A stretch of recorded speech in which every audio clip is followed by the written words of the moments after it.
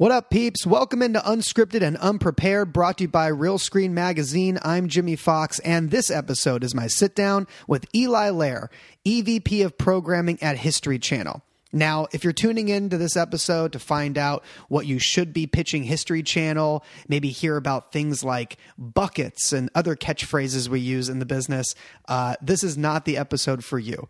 Because when I sat down with Eli, he had only been in the chair 2 months. So he himself, at the time of this interview, we did this a few weeks ago, he himself was still trying to figure out what kind of stuff works at History. So you're not going to hear any mandates or any buzzwords like that, but you're going to hear Eli's backstory. You're going to hear the story of why he left Lifetime to go to MTV2, made the transfer over to MTV, and why he ultimately left there to come to History Channel. We're also going to talk about his heyday back at Bravo when he was responsible for a tremendous amount of hit shows that are still on the air and really defined that network. This is my sit down with Eli Lehrer. I hope you enjoy it.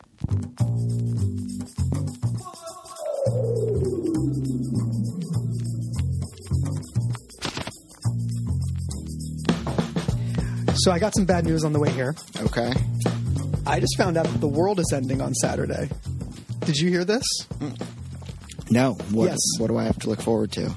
Apparently, it's some sort of planet crashing into ours scenario, and it's this Saturday. I'm really informing you of this for the first time. This is all out there on the news right now. No, I've not been to the New York Times Yes. today. So, if nothing else, I'm just glad we got to do this finally. Well, exactly. Because we've been putting this off for a long time. No, so if this is my last testament, it'll exist for posterity. For 2 days. Right.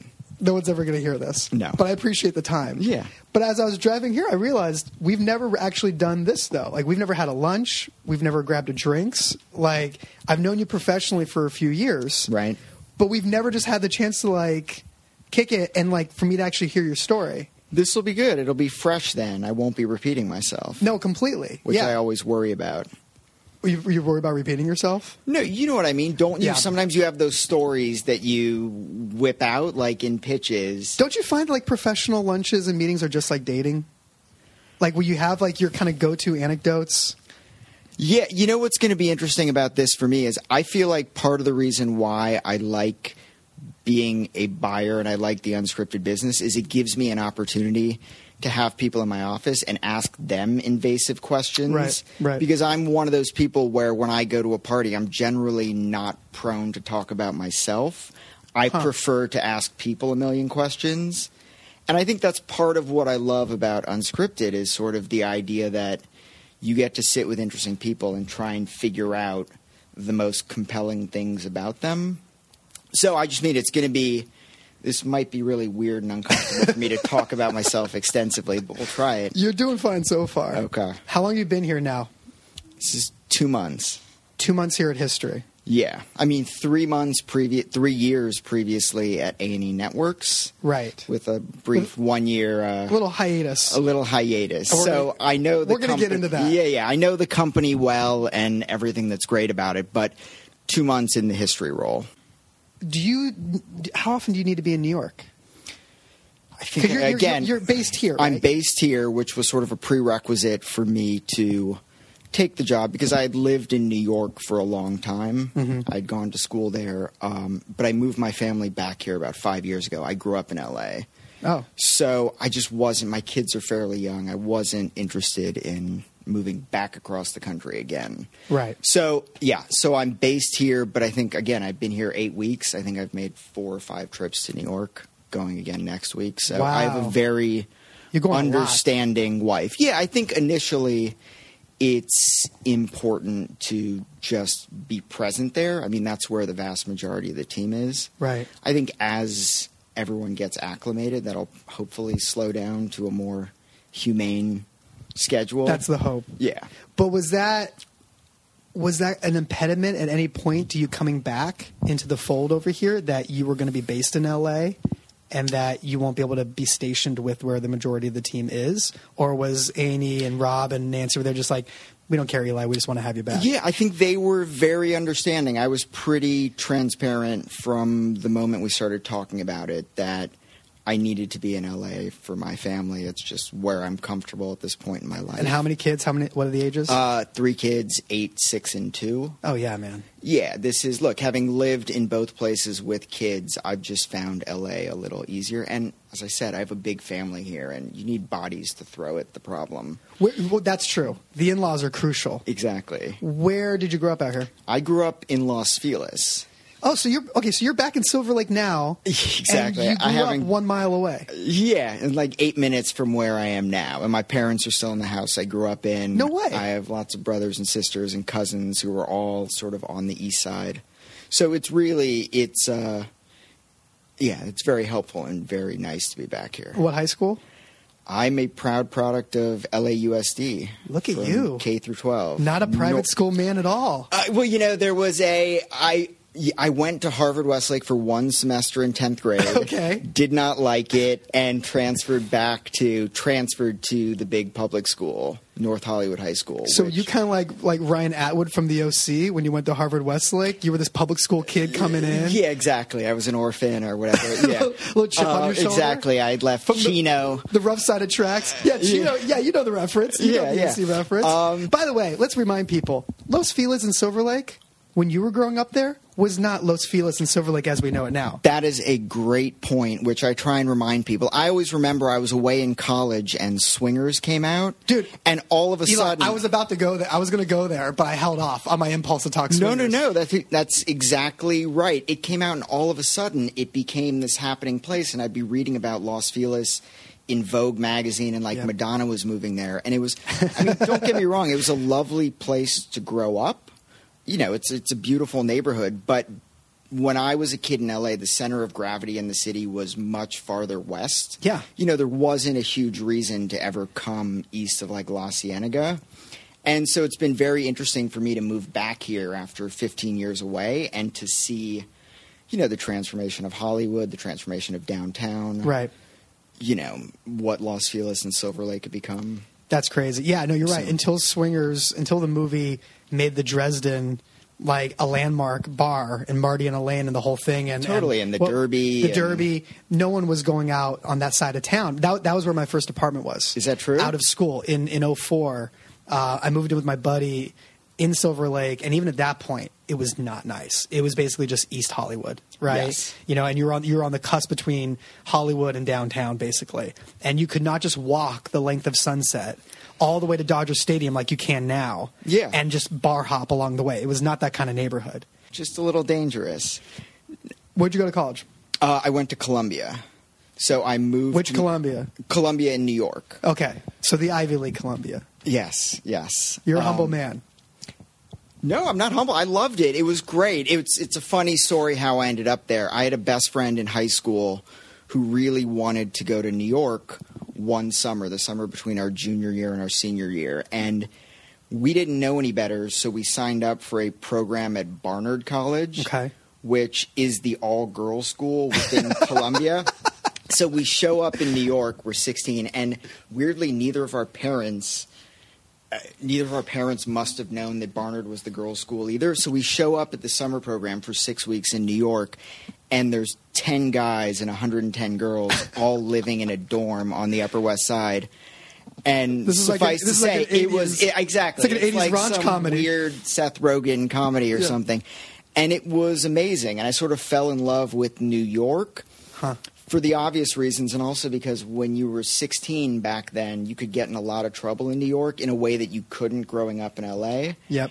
And it was just an amazing experience. And I came back from there and thought, God, if Columbia is half as good as that summer was, I want to come there. So there was not some grand plan to always end up there at an Ivy League school, but it ended up being an amazing experience because it's a very non-traditional college experience because there's not a ton of campus life because you're in the middle of Manhattan. But who needs it? Who needs campus life when you have city life? Yeah, exactly. Right. Well, look, some people I never went to a football game in 4 years. Right. There are things like that that probably would have been nice to experience. But anyway, it was great. I studied history and political science there. Got it.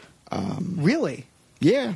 And that ties you back to today. Look at that. Yeah, exactly. I didn't know there was a predilection to that be was a history guy from and you. look, and to Nancy's credit, she had always known that was kind of what I truly loved. And there was, there was a path in life. I thought about going to graduate school for history.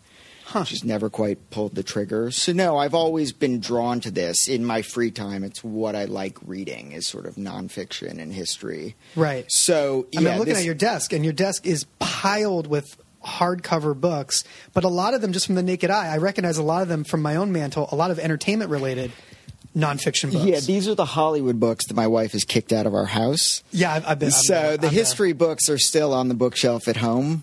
Well, didn't you worked with? And let's just go there. You worked for Ovitz at one point, didn't you? Yeah, you want me? So you're skipping. So I'm skipping a little bit. So what was the first job out of college? So the first job I had out of college, it's a sort of funny story how I ended up at it. My senior year in college, I was on the Upper West Side. I was just looking for things to do, and I'm a huge Bruce Springsteen fan. You can see the poster. Oh, sure. And I saw that a guy was writing a book about Bruce Springsteen, and I just emailed him out of the blue. He lived in New York, and I said, hey, I love Springsteen. Can I be your researcher, your intern, just work for free with you as you're doing this book? And he's ended up being a lifelong friend, but what it turned out was he was actually a political reporter named Eric Alterman who was just writing this book on the side. And in working for Eric for a year, his best friend at the time was George Stephanopoulos. Oh, my gosh. So I got to know George a little bit during my senior year. And is George working for Clinton at this time? No, George is at ABC News at the time. So This is 99. So he had left the White House after the 96 campaign and was transitioning into being what he is now, right, a journalist. And I got to know George just through Eric, and the timing just worked out. So when I graduated, George needed a new assistant. So my first job, and it was an amazing first job, was as his assistant at ABC News. And for me, it was really the perfect combination of the things I was interested in, because I had always loved – it didn't really have a name then, but unscripted TV. Right. The thing I've thought about now is growing up in the 90s, the most interesting stuff on TV in many ways was the nonfiction. It was the big news cases of the decade, right? It was the riots and the OJ case. Absolutely. And kind of the rise of celebrity gossip, Michael Jackson stuff. It was all the real life headlines. Really. Well, there was absolutely that, but it was also, at the time scripted. There hadn't been the renaissance there is now. So a lot of scripted, right? None of the HBO programming existed other than Larry Sanders and Oz. And the network stuff was generally fairly formulaic. Yeah, I mean, you had ER and The West Wing. Law and Order and West Wing. And I mean, those great shows. And the sitcoms were really good. But the rise of cable hadn't really emerged yet and taken over. No. So, I mean, I remember the stuff I really responded to and that felt freshest to me was The Real World, Taxi Cab Confessions, Cops. There was sort of a visceralness, I don't know if that's a word, to them that I always responded to. So news weirdly felt like some combination of kind of the history and politics that I had loved and studied, and that kind of real-world storytelling. That's very cool. Turns out I didn't want to be a news producer, which I didn't know until I got there. I mean, I loved the job, and I was there for the 2000 election. Got to travel with George as he did that. Got to be in the newsroom, as Peter Jennings is sort of dealing with the recount and all of that craziness.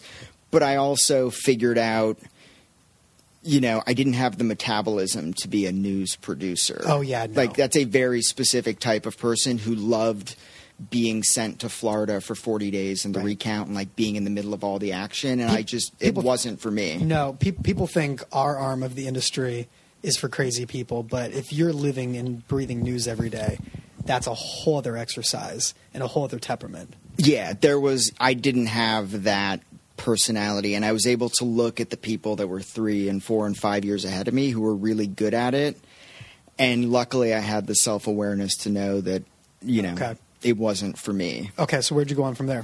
So at that point I moved back to LA because I had been in New York for 6+ years, and I ended up almost getting. I didn't know this existed. It was like headhunted to be an assistant. Yeah, I did that too. I used the Friedman agency. I don't It was a placement agency that I got my resume to, and they got me my first interview at CAA. Was it something like that? So it was something like that. So it was a person reached out to me because I guess I had the primary qualification, which was I had been an assistant to someone famous and important. Right. And through them, I ended up, my next job was as Michael Ovitz's assistant at Artist Management Group. This is crazy. I cannot believe that. How long were you on that desk for? Almost a year. Okay, so I'm looking at your desk right now. Like we talked about all the books. Yeah. And there's a Disney book on there, which Michael Ovitz ran Disney at one point. Yeah. You've got The Operator, the David Geffen book, which is one of my all-time favorites. Yeah. I feel like I see buried behind there the ESPN book. Yeah. Right? I have a weakness for oral histories. Right, yeah. And then the Mailroom, right? You got all the greatest hits. And Ovitz is like a shining star of all these books. The same authors behind the ESPN book, the same ones that wrote the CAA book. So Ovitz is the star of that. He's a star, he's a leading man in the Geffen book as well because they had a big rivalry. Disney Wars, the Bernie Brillstein autobiography, which was one of my favorites.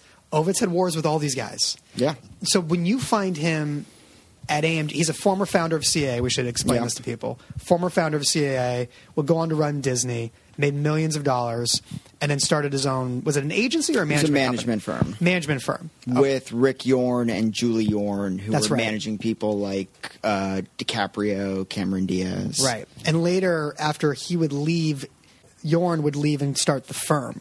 Right. AMG, the end of my tenure with Ovitz was essentially when he sold AMG to Jeff Kwatnitz and the firm. Wow, that's when you were there. I was there for the last year. How did that interview go? Tell me about the interview. There were many interviews to end up on his desk. And again, But not many with him. No, never with him. Right. There were people to interview the assistants for him. Was it just you, or was there two assistants? No. There were 3 or 4 assistants. Really? Yeah. There was sort of one person who just did the phones. Right. One person who sort of did personal and house stuff. And then I sort of floated and did special projects. Okay, so you didn't have to be on the phones with them all the time. I would be on the phone sometimes. It was sort of you plugged leaks and did a little bit of everything. Okay. And it was a very challenging year. I mean, you've worked for a high-powered personality. You work your ass off. It was a lot of 12-hour days. He was under a tremendous amount of stress during that time because it was the last year of the company, and he was doing some amazing things. He was executive producing Gangs of New York at the time. Yep. He was trying to bring a football team to L.A. That's right. There were things like that, but the company had also, I think, struggled more than he had anticipated. They had launched a huge TV business that I don't think had worked out as well as he had hoped. So there was, it was a sprawling, expensive business. There was a TV group. There was a major film group. There was a sports group. Where were the offices? The corner of Beverly and Wilshire. Okay, that's not cheap real estate. No. I will tell you the most amazing thing about working for him was the art. I think he's a huge art guy. Yeah, my experience with him was he loved art almost above all else, and that office had the most amazing collection of photography you've ever seen. So outside of the sports group were the most famous iconic sports photographs in the world. Outside of the film group were like Gregory Crutzen photographs. There were Warhol strips everywhere. And then you would go to his house and the art was just like unfathomable. That's so cool. It was an amazing thing to be around. And look, I learned a tremendous amount about attention to detail. Mm-hmm. You did not want to screw up everything. There were very specific systems for doing almost everything. And at least when there's multiple assistants in the office, they all teach each other what the protocols are, right? Exactly. Yeah. So the company sells. Yes. how do you find out about that as one of the assistants? Do you read about it when it's out, in public news, or did you already hear rumblings that this is coming down the pipe? Yeah, I mean, I think there were rumblings because we would be on certain calls, and that was an amazing thing about working for him is you were privy to some of that stuff, and he was able to, he'd do 15 calls in a row, every one about a very, very different subject. Talking to Martin Scorsese and then talking to a CEO, and he could have all those balls in the air and just be on point for all of it. Okay, we'll get off Opitz in a second. I just want to ask one last question about this. So a guy like that who has that kind of reputation, I believe that you don't go that far and become that successful without some genius in there. Yeah. What was an example of genius that you saw out of him when you were working on his desk? Is it the way he communicated to clients? Is it the way he maneuvered between network and writers and creatives? What was like the one thing you took away that was like, that's why he's Michael Ovitz and that's why he got this far? That's a great question. I mean, look, the thing that was most impressive was what I just talked about. His ability to move between wildly varied worlds, from art to sports, to film, to managing the most high-powered clients, and sort of move seamlessly between all those worlds and be incredibly fluent in all of them and have a deft touch. It's incredibly rare in all of them. Yeah, that was a fascinating thing to observe. And to be doing at the highest level. At the very highest level, even during the time I worked for him. So in terms of how it came to an end, he sold the company. A majority of the company moved over to the firm, and Michael sort of went into retirement at that point. Right. And I stayed with him for a little bit, but it was very clear he wasn't doing very much. And he was very generous with me, but sort of said, hey, look, you seem like you're an ambitious guy. You probably want to find, something else to do. Yeah. So where'd you go from there? So at that point... And by the way, you've got a pretty good resume at that point. Well, so I was going to say the nice thing at that point was people were willing to take meetings with me, if nothing else, because they were curious about, So I met with a lot of people, and it's very funny. Well, it's not very funny, but the person who ended up helping me get my next job was John Sidey, who I just reached out to and said, I leave Michael, and I reached out to John and said, hey, can I just sit with you? I'm interested in figuring out what to do next. And John was incredibly generous with his time and put me in touch with the guy he knew named Rob Weiss, who was at VH1. Okay. And then Rob took a chance on me, allowed me to make what is, the hardest leap in this business from assistant to not an assistant. Right. And he offered me a gig at VH1, so I moved back to New York. Wait, just like that, you're now above assistant level, so you've worked for Ovitz, you meet Rob Weiss. And what's Rob Weiss's position? That was a period where VH1 had about 5 different development groups. Okay. Rob was running one of them in New York. Okay. It was incredibly lucky, and I will always be grateful because exactly. How many times you can understand why I didn't want to move back to New York coast to coast. Like this is becoming a trend. I feel like every job you're skipping. Yeah, and my poor wife, I've dragged back and forth a couple times. Oh my God. No, I ended up in New York for a while. Yeah, look, Rob took a chance on me. I had no qualifications to be a junior executive. I had done nothing but be an assistant to high-powered, demanding people. But he gave me the break that I think everyone needs. What is VH1 at this time? Have they even done like Tequila yet at this point? No. It was a very interesting time because... Is it just pop-up videos? What is it? It was... They had that peak... where, under Jeff Gaspin, where they had behind the music, pop-up video before they were stars. Yeah. And those shows had, they had just burned out. And then they had launched a whole slate of wildly ambitious shows that failed miserably, like the Zach Galifianakis show, Military Diaries, things like that. So it ended up being, it was an interesting lesson for me in TV. Sometimes the most interesting time to be at a channel is when they have no idea what they're doing. Right. And you get to take the most chances. So I was there for 3 years. I always think about it was like graduate school because I got to learn how you make TV. And the great thing about VH1 at the time was they were trying everything. You got to learn how to make game shows, clip shows, doc series. Yep. You know, it live was events, specials. It was a little bit of everything. So you're just thrown in. How many years are you there? Yeah, I always remember I was there for 3 years.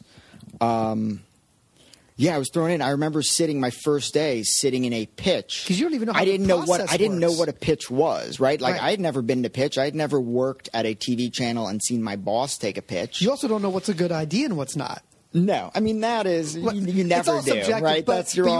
You also don't know at that point, I guess to be more specific, you don't know what's been pitched a million times and what hasn't been. Absolutely not. Right. That said, this is 2003. So everything's kind of new. That's like true. Nobody knows the form is being made. That's true. In that moment. But to your point, I'd never watched a cut and given notes. I had never looked at a budget. I mean, luckily there were a lot of smart, interesting people there. You know, Corey Abraham was there, Lauren Gellert was there. Wow. So I worked with them. And the great thing about Viacom at that point was really an amazing company. It was kind of the inmates running the asylum. And if you were a young person who wanted to be in TV, there was, even at VH1, which was kind of the redheaded stepchild to MTV, there was still amazing opportunities to sort of learn on the fly and get your hands dirty. Yeah, I mean, the alumni from that Viacom, MTV, VH1 training ground is vast. I mean, you're like, I feel like number 8 who I've talked to on this show that has a background where they cut their teeth working in-house for Viacom in some form. Yeah, I really think about in that period, and I'm sure going back even further, but sort of in the mid-2000s, there was no better media company to work for. Oh, yeah. In a lot of ways. Oh, yeah. No, and I'm eternally grateful for the experience. And it's what I said, it was really like graduate school where I learned how you make TV, and they allowed me to do that with a shocking lack of guardrails. All right, so 3 years, you said? 3 years there. Do you go there to Bravo? Yeah. So straight from there, 3 years of experience at VH1, and you become a VP at Bravo, where were you heading development on the West Coast? No, so they hired me as a couple people I knew from Viacom, Jerry Leo and Corey Abraham, had moved to Bravo. Okay. And they needed a director in New York. Oh, okay. So I was a woman named Amy Introcaso Davis. Sure. Hired me, who's now at E. Who's now at E. Who's a game show. Brought me in, and I ended up being at Bravo for almost 8 years. It was fantastic. But starting as a director in New York. As a director, it was just Amy and I in New York, and then eventually in probably 2 years, Amy moved over to Oxygen, and then shortly thereafter, I ended up running development for Bravo, first out of New York, and then they very generously moved me back to L.A. And you married at this point? Yes. Okay, so now you bring the wife. That's the first time you moved the wife? No, she came during the Ovitz years. Oh, wow. You met her that early? We met in college, yeah. Oh, I didn't know that. Yeah, we've been together since the end of college. So, that's a whole other long story. I brought her out to L.A. She's from the East Coast. Oh, wow. During my year with Ovitz, where I was like, hey, welcome to your new city. I'm going to go work 12 hours a day. You'll figure it out. So I bought her a puppy. But, that only gets you so far. And that negotiation only went so far until it turned into 3 kids. Yeah, exactly. Wow, she is your ride or die, man. She's made a lot of moves with you. Yeah, she is a very lovely, generous of spirit person. So did Corey get moved from Bravo to Oxygen, and did that open you coming back to L.A.? Exactly. That's exactly. Because I remember when Corey Abraham moved from Bravo to Oxygen. I remember that being the big move, and then this name Eli Lehrer is now taking pitches for Bravo on the West Coast. And that's the first time I heard your name. Yeah, no, I had been a New York executive my entire career. Yeah. So I guess I moved out here 6 years ago, give or take. Has it only been 6 years since you first came out here? Yes. Do you understand how many places you've been in just 6 years? I mean, that's a crazy... I don't want it to make it seem like I'm that flighty. Let's keep in mind I was at Bravo for almost 8 years. Eli, it has nothing to do with you. It's about the nature of the business. Well, that is also That's true. what it really is. It has nothing to do with you. You're one of the most respected guys in town. We all know that. But it's only been 6 years since you first came out as a VP for Bravo, and now here you are EVP for history. I mean, it's crazy how much can go down in 6 years. Yeah, it's been a great... It's kind of a lifetime in this business. We've seen companies start and sell within 5 years. That is absolutely true. All right, so the hit list at Bravo. I got to go through this list. Okay. This is taken from different press clippings I read as I was boning up for this. Housewives of New Jersey, on your watch, Flipping Out, Millionaire Matchmaker, Rachel Zoe Project, Vanderpump Rules, one of my favorite shows on television, without any question, and Watch What Happens Live. Okay.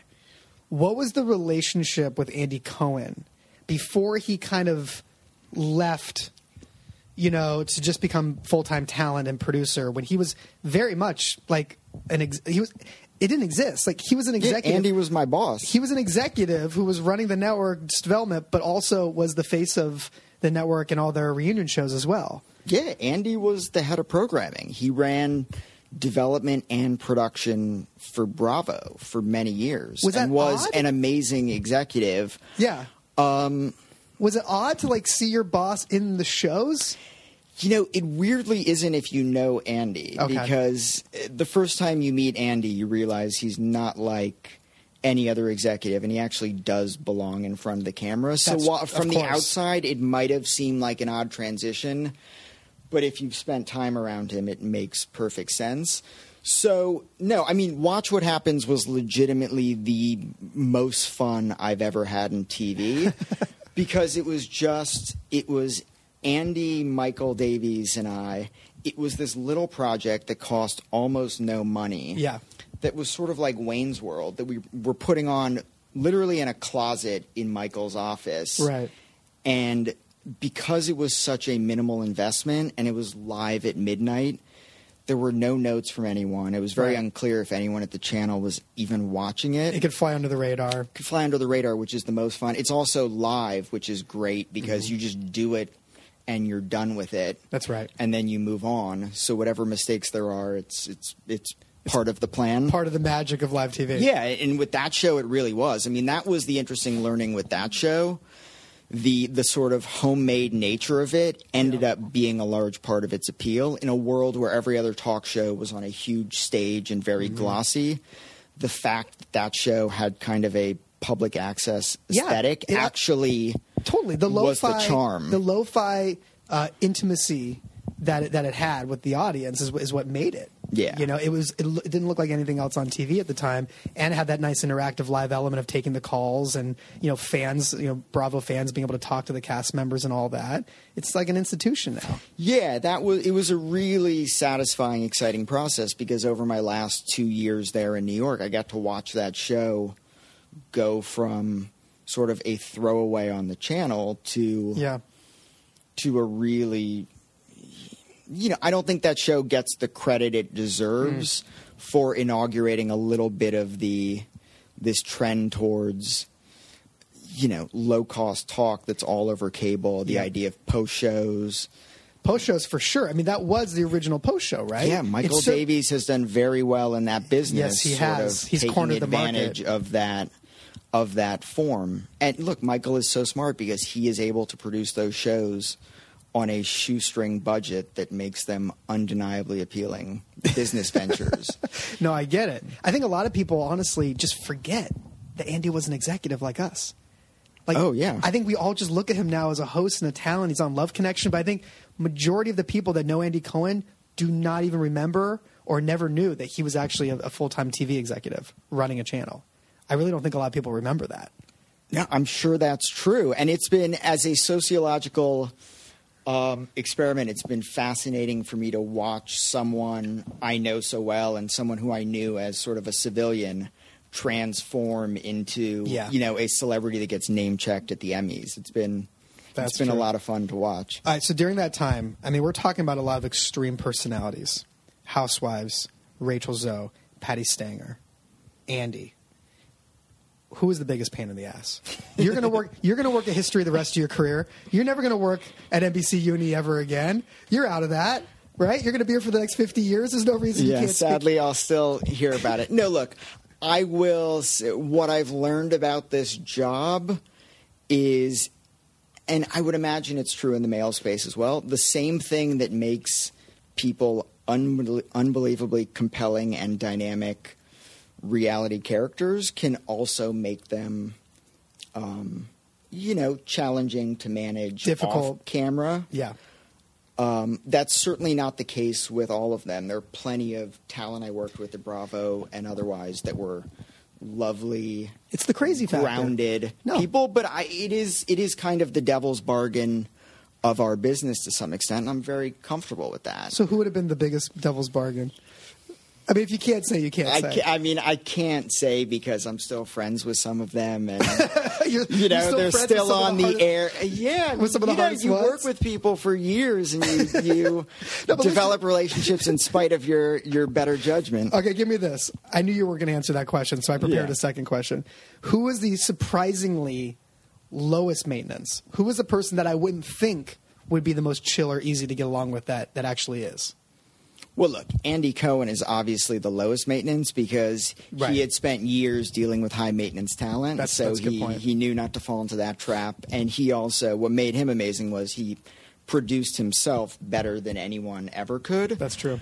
Who else was low maintenance? I did a show for many years called Tabitha Takes Over. Oh, sure. With Tabitha Coffey, it was with Reveille. That's right. And she was an amazing piece of talent. That's a good answer. Truly a pleasure to work with. That's a good answer. I would not anticipate that. Which is funny because her character, and that is a part of herself, was sort of a Gordon Ramsay type who would go into businesses and start yelling at them from the minute she walked in the door, which takes a certain type of personality, but off camera she was. And people describe Gordon the same way, by the way. People say Gordon isn't the public persona. That's really interesting. And that behind the scenes he's actually not that person. All right, so then after 8 years at Bravo, you move on to Lifetime.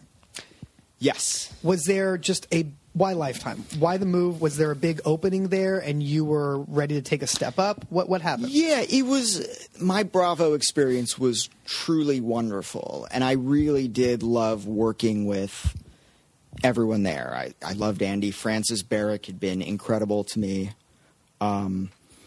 Part of what precipitated it was Lauren Zalaznick had been my boss my entire time there, and a few months before I left, she had left the channel. So that just felt like an interesting moment for me. And there was also, look, the magic of Bravo is that it is the most clearly defined brand you can imagine when it comes to unscripted. It is. The flip side of that from a development standpoint is, if you're not careful, it can feel like you're repeating yourself. Mm-hmm. And I had spent the last few years making variations on a theme, right? The most successful category for Bravo, especially towards the end of my time there, was ensemble docus about rich people in conflict. Yep. So you find yourself just doing different permutations of that. Mm-hmm. And it's, I did some shows I really loved there. Like, I thought Below Deck was an interesting, an interesting twist on that. Southern Charm, Vanderpump Rules. I love all of those shows. But there was definitely a sense my last year there that I was sort of repeating. I felt like I was repeating myself, and I was running out of ways to keep the work interesting, if that makes sense. No, that makes sense. And Lifetime. By the way, 8 years is a lifetime in itself in this business. Yeah, to be at one place, and it was an amazing evolution for the channel. And I always, and I was there as the channel exploded. There were many more people who were more responsible than that for me, like Amy, like Francis, like Andy. But it was an amazing run to be on as the channel went from sort of a slightly fringy arts channel to a pop culture juggernaut with Housewives and Chef and Runway and things like that. But, Lifetime was really interesting for me because it was a channel that was in the female space, which was one I was pretty familiar with from my time at Bravo, but had struggled to get a toehold. Mm-hmm. And, you know, as I talked about earlier, I'm always interested in coming into channels when there's an opportunity for growth. Yeah. You know, buy low, sell high. Look, I think I don't know if it was when you went there or at your next stop at MTV2, but I think we talked briefly at one point, and I felt the same way when you went there. I felt the same way when Jason Dinsmore went to CMT. Yeah. Like, they had a brand, but their ratings had nowhere to go but up at that point. Yeah. And it was a great opportunity for whoever would step into that role. And it seemed like Lifetime was primed for that when you got there. Yeah, and there was also a huge appeal in working with Nancy Dubuque and Rob Chernow, who were two people who had an unbelievable track record in the unscripted space, and were, you know, it was very flattering that they wanted me to come in and run unscripted at the channel. It's a great culture behind the scenes over here across all the No, it really groups. is. It is. Really is. And look, the other thing about Lifetime that was interesting for me was Bravo was such a tightly defined brand. Even though Lifetime was still in the female space, it felt like there was a little more open field. Like, oh my God, I can make a show about a middle-class person. Right. I can make a show about someone who's overweight. You know, Bravo, there were so many sort of brand restrictions. Yes. That are part of what makes the channel great, but also part of what makes it difficult to develop for. And Lifetime didn't really have any of that. Well, you could do things that were, a little bit more grounded, a little bit more middle America, whereas Bravo was glossy and coastal. and upscale. Yeah, exactly right. Yeah. I totally get how after a while, you know, you're getting creatively stifled just kind of only being able to develop in one sort of specific lane. I get that. Yeah, and it wasn't, just to be clear, it wasn't sort of stifled by my bosses at Bravo. It was really what the audience came to Bravo for. The audience was telling us, this is what we want from you. And did Project Runway make the switch over? Project Runway had left, so I was Were you Project following Runway. it? Exactly. It had come to Lifetime before me. Right, so you had been at Bravo during that whole mess. Yeah, luckily did not really have to deal with that mess. Right. Was very removed from it, but had the pleasure of working on it when I came to Lifetime. And then inheriting it when you got back over there. Yeah. Little Women, Yes. True Tory. True Tory, man, I don't remember what the ratings were. I just remember that was really a game changer in terms of the real-time producing of it all. And it was done by Studio Lambert and the folks at All Three, where I'm at now. But I think for everybody in the industry, we were like, oh, man, hopefully this real-time thing catches on. Now, you have to have the right characters and the right moment in time that demands it be done in that model. But the model itself for producers is much better because there's less time to beat us down in post. Yeah. And there's less scrutiny that goes into it all. Kind of like a little bit why you liked the live model, you know, back when you were at Bravo. Talk about the model for that show specifically and the conversations and having to make it real time, and how was that whole experience? Yeah, that's one of the shows I'm actually most proud of that I've worked on. And it was just a crazy confluence of circumstances. And all of the credit goes to Greg Goldman at Studio Lambert, who was really the brains behind the whole thing. He came into me at the beginning of March with the idea for it, and that show premiered in mid-April. What? So the fact that that is the most amazing part. The fact that deals even got done that quickly. Whole thing. I mean, and the magic of it was we had a hole on the schedule in April and May that it fit perfectly in. And look, that show was a huge, huge gamble. And when you talk about what's great about the culture at A&E Networks, to me that show is indicative of what's so great about that place. It came to me. I was passionate about it, even though there were a fair number of people who thought it was a terrible idea.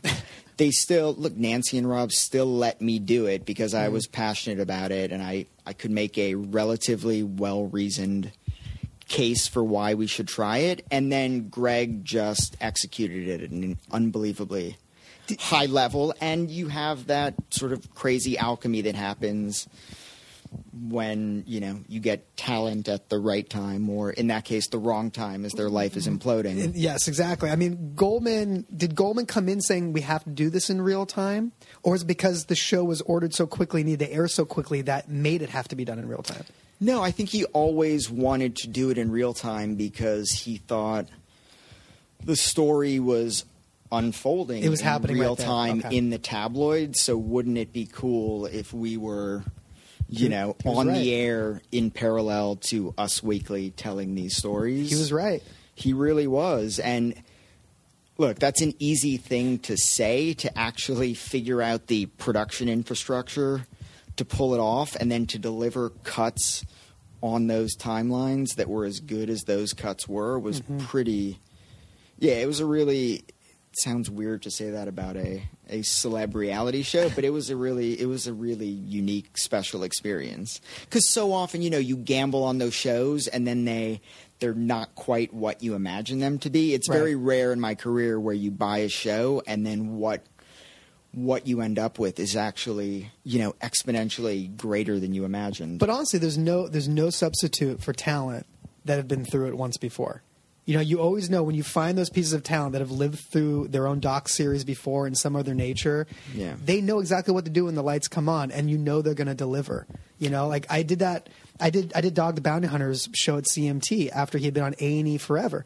They knew exactly what to do when the lights were on, and everything they do in the show is 100% real. They really do go to a town, and in 4 days they will find that person, they will bounty hunt, and they will bring him in, and he will really give him a sermon in the back of that truck. It was all real, and there's just no substitute for reality stars that have experience and know exactly what they do. And Tori and Dean, they were going through a hard time, but they knew exactly what to do when the lights were on, and they knew exactly what the story was going to be.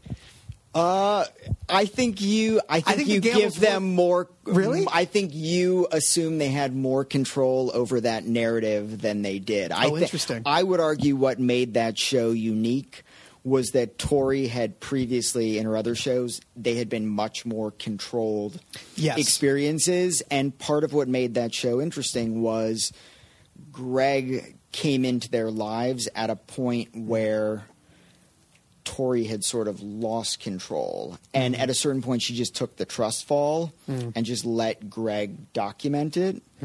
And her life was legitimately spiraling, which is a weird thing to say. Yeah.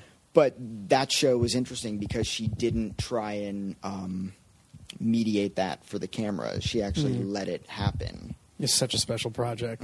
All right, so let's move along here. Yeah. Let's get to MTV. Okay. So in May, I want to go. This is a quick little timeline for you, Eli. Yeah. May 2016, you are announced to head over to MTV2 to oversee development there.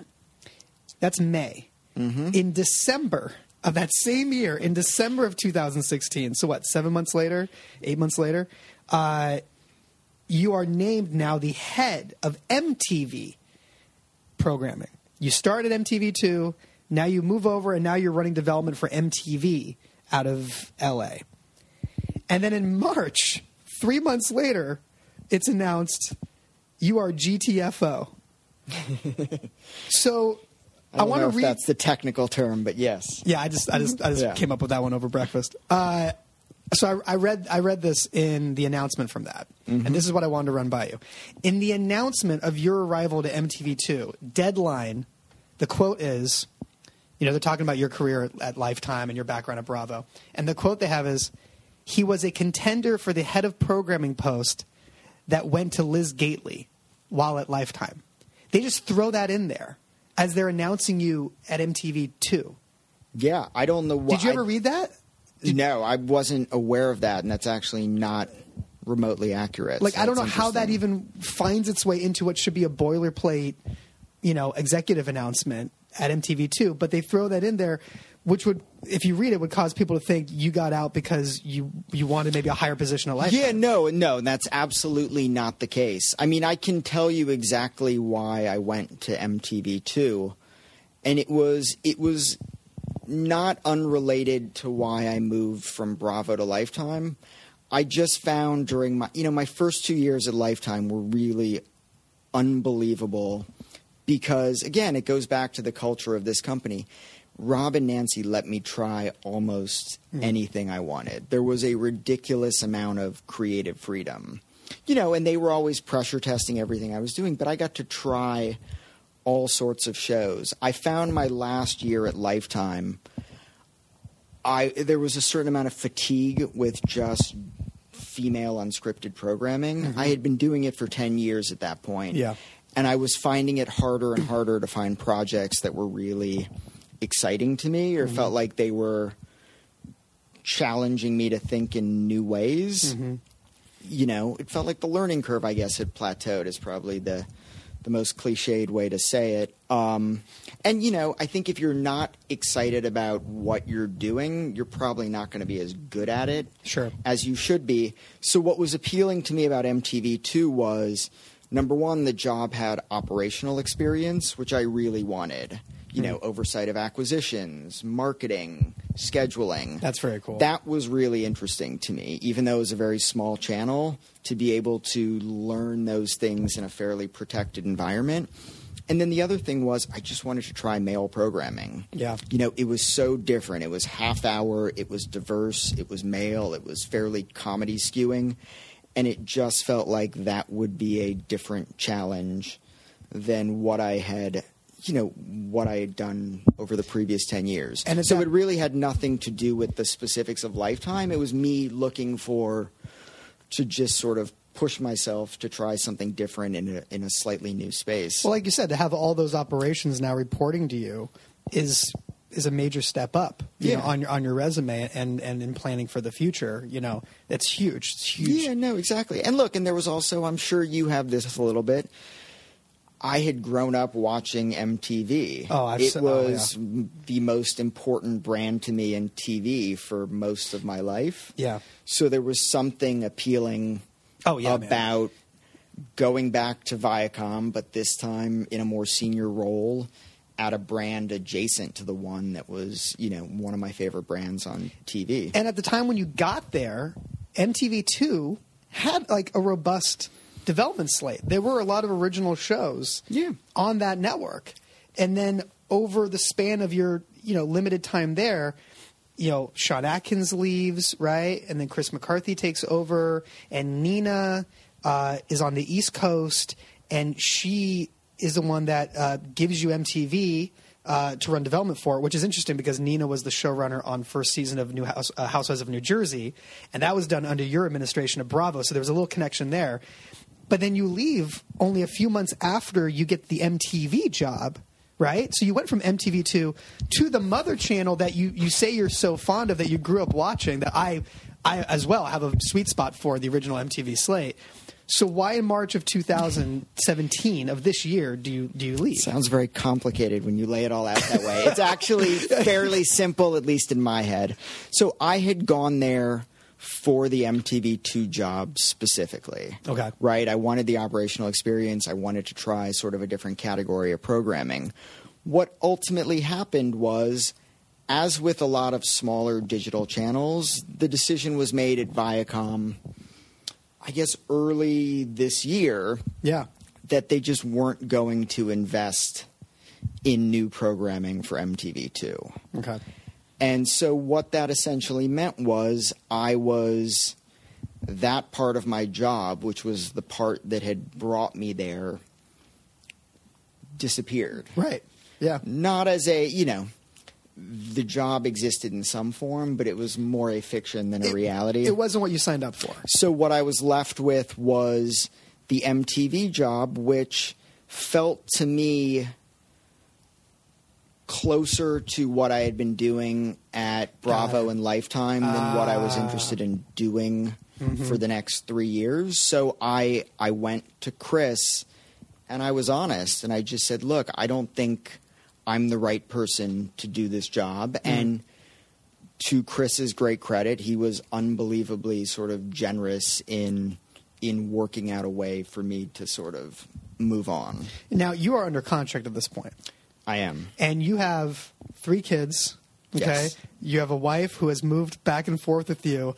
What is the conversation with your wife when you go to her and you say, so I just went from MTV2 to MTV. They're giving me the head of development job, which some people in some ways would maybe see as an upgrade, right? Yeah. Right? Even though it didn't have all the operational stuff. In terms of network hierarchy, sure, MTV is like 100 levels up of just MTV2, absolutely. Right? In terms of viewership and stature, right? And you go to your wife and you say, so I'm thinking about bouncing and telling Chris that I don't want the job. Honey, you cool with that? Like, how did that conversation go? Was she As I said, she is a very lovely and understanding woman. She's like the first lady of reality. I think she understood. She's a great wife. She wants me to be happy, and she knows if I'm happy and engaged with my job, I will be happier in my life. And it was very clear that the MTV job was not the right job for me in that moment. Right. If it had been 5 years earlier, that would have been the greatest job in the world. Right. But, a large part of what I was tasked with developing were shows that to me felt like variations on Vanderpump Rules and shows I had worked on previously. Mm-hmm. And again, I've been doing this for long enough to know that I'm better at my job when I'm really excited and challenged by what I'm doing. Sure. And it just didn't feel... Look, I wasn't doing Chris and Nina any favors by being in that job. Mm-hmm. Under those circumstances. Look, a lot of people in your position, and this is a testament to you, a lot of people in your position would just taken the paycheck, and just like, all right. Yeah, 3 years is a long time, though. Is that how many time you had left? Well, you know what I mean. You had a 4-year deal? No, 3-year deal. So I had 2 years left. Yeah, it is a long time. You know what I mean? Okay, so, but again, because this is Eli Lehrer we're talking about, it's March, you get out. July, you are named EVP at History. So you were not out on the street very long. Give me a little insight here to working for Nancy Dubuque. Sure. Because I feel like at every job, when there's a big cheese, right? When there's a big, impressive, powerful boss, I feel like there's kind of like these rules that are like passed on to people to help them prep for certain meetings, like how to handle them, how to communicate with them. What are like the little like talking points that you get when you work for Nancy Dubuque? Does anybody ever feed you like, okay, so if you're going to have that video conference with Nancy, or if you're going to approach her with this or that, here's the best way to go about it? Like, what have you learned along the way? Are there talking points that are handed out? I don't think anything like that exists for Nancy or for Paul or for Rob. What I found with this company is they respond to passion, and I think it's part of what makes them really unique. You got to sell it.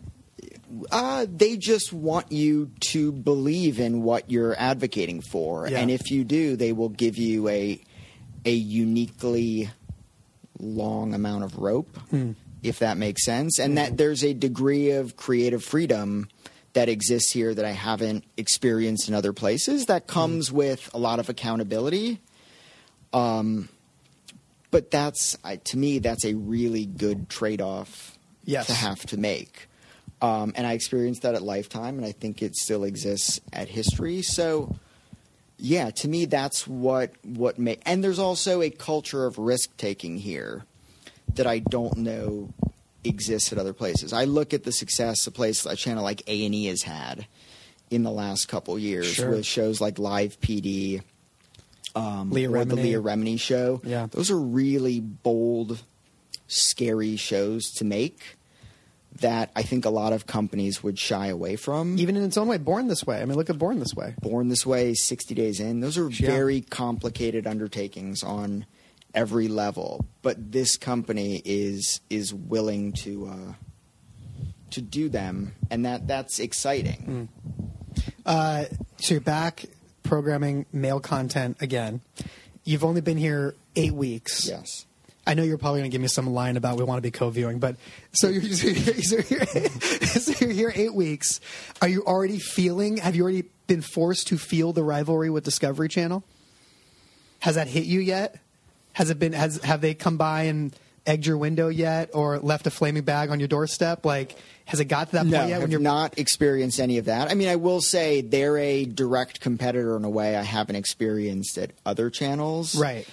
Which is interesting. No, the fascinating thing for me coming to History is, I spent so long in the female space. Right. And I come to this with both completely fresh eyes, but also almost no institutional knowledge, which is both a blessing and a curse. Right. It can be a strength. The naivete can actually be a strength. In certain respects. But it's also, right, it's figuring out, luckily I have a team at History that has an unbelievable depth of experience. True. So you've got a deep bench here. Yeah, and I mean, it's interesting for me because I'm more reliant on them to sort of tell me what's been done, what has worked, what hasn't, what are the categories that seem great on paper but might not translate in a way that I wasn't certainly towards the end of my time in the female space, because after 10 years, you know every channel, every show the E! Channel has programmed since 2006. Right. So I don't have that history, no pun intended, in the male space, which is it's a new experience for me. All right. So before I let you go, I want to do a quick hitting Q&A. Yeah. Okay. Rapid fire. Okay. You ready? Eli Lehrer. Today, fun fact. Today, Bill Murray's birthday. Favorite Bill Murray movie? I guess I have to go with the obvious, Groundhog Day. Is that the obvious? Ghostbusters. I'm not as huge a Ghostbusters fan. I recently rewatched it with my kids. Good for you. Yeah. Good for you. And we watched Ghostbusters 2, which is definitely not my favorite Bill Murray movie. I could say Stripes. Sure. I favorite movie, Ghostbusters. What would you say? Favorite movie, Ghostbusters. Favorite role? Okay. Kingpin. Ernie McCracken. Ooh, that's an underappreciated. It is. Farrelly Brothers movie. Most embarrassing show on your DVR? And the kids shows don't count. Yeah, I was going to say it can't be Dora the Explorer. No. I have 25 shows on my DVR because I DVR everything in the male space, basically everything on Nat Geo, Discovery, because I just have to educate myself. Interesting. So, not that any of those are embarrassing, but that is mostly what my DVR consists of at this point. Eli Lehrer said Nat Geo content embarrassing. Yeah, exactly. Okay, got it. Producers, don't do blank when you pitch history. God, very pregnant pause. I haven't been here enough. I'm not tired of any pitch. I could have given you 20 examples in the female space, but as I was saying, it's all, I don't know. My team would probably say don't pitch a smoke jumper show. Okay. Because I guess that has been pitched a lot. And one of the truisms of the male space, whether it's accurate or not, is fire doesn't work. Okay. I've also heard snow and winter don't work. Yeah, exactly. At certain networks. I approach all of those things as, okay, now you have to explain to me why that's true. Give me the fire. Explain to me why fire shows don't work, because they seem like they should. Or don't pitch sports and medicine. I'm also told those don't work either. Sports and medicine. Okay. The show that got away. What's that one pitch at one point along the way that got to a rival network that you wanted? Well, I guess it's sort of embarrassing to say it, but I still stand by my decision at the time in that context. I looked at the Kardashians pitch good one. when I was at Bravo and was hard-pressed to figure out why anyone would care about three sisters running a small boutique in Calabasas.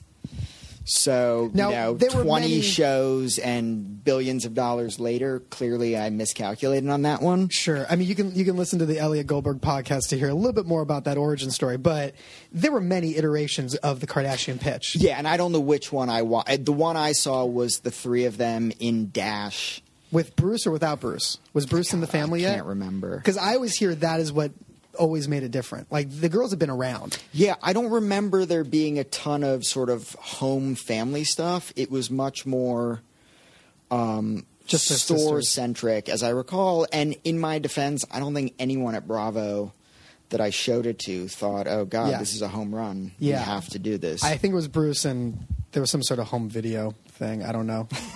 You'd have to research that. I don't know anything about that. Yeah, me neither. If I wasn't working in TV, I'd be doing blank. Well, look, I thought about politics. That always interested me. But I think, let's go with politics. Okay. I thought it was going to have something to do with history, but you did major in political science as well, so that makes sense. Yeah. No, look, TV news, but that's TV. So it's a terrible answer to that question. And you just didn't have the backbone for that. Exactly. I didn't have the fortitude or the work ethic. All right, last question. Hypothetical. Yes. I'm taking you to an underground cage match in New York, a fight club, and your children's college funds are on the line, and you have to bet on this match. Yes. We go to this, and it turns out the fighters are Bonnie Hammer and Nancy Dubuque. Who are you putting your money on and why? Nancy. I mean, I knew it was going to be a quick answer. That's why I made the question itself very long. Yeah, exactly. Nancy, and why? She wins reach, right? The tail of the tape, she has reach and height on her. Nancy is taller. Nancy is younger. Okay. Didn't factor that in. Yeah. That makes sense. Those are two huge components of a winning fighter. Who's gonna fight dirtier, you think? I can't answer that question. Okay. I don't know Bonnie well enough to be able to answer that. We'll leave it on that note. You're a good sport. Okay. Thanks for Jimmy. joining me, man. Appreciate it. Of course.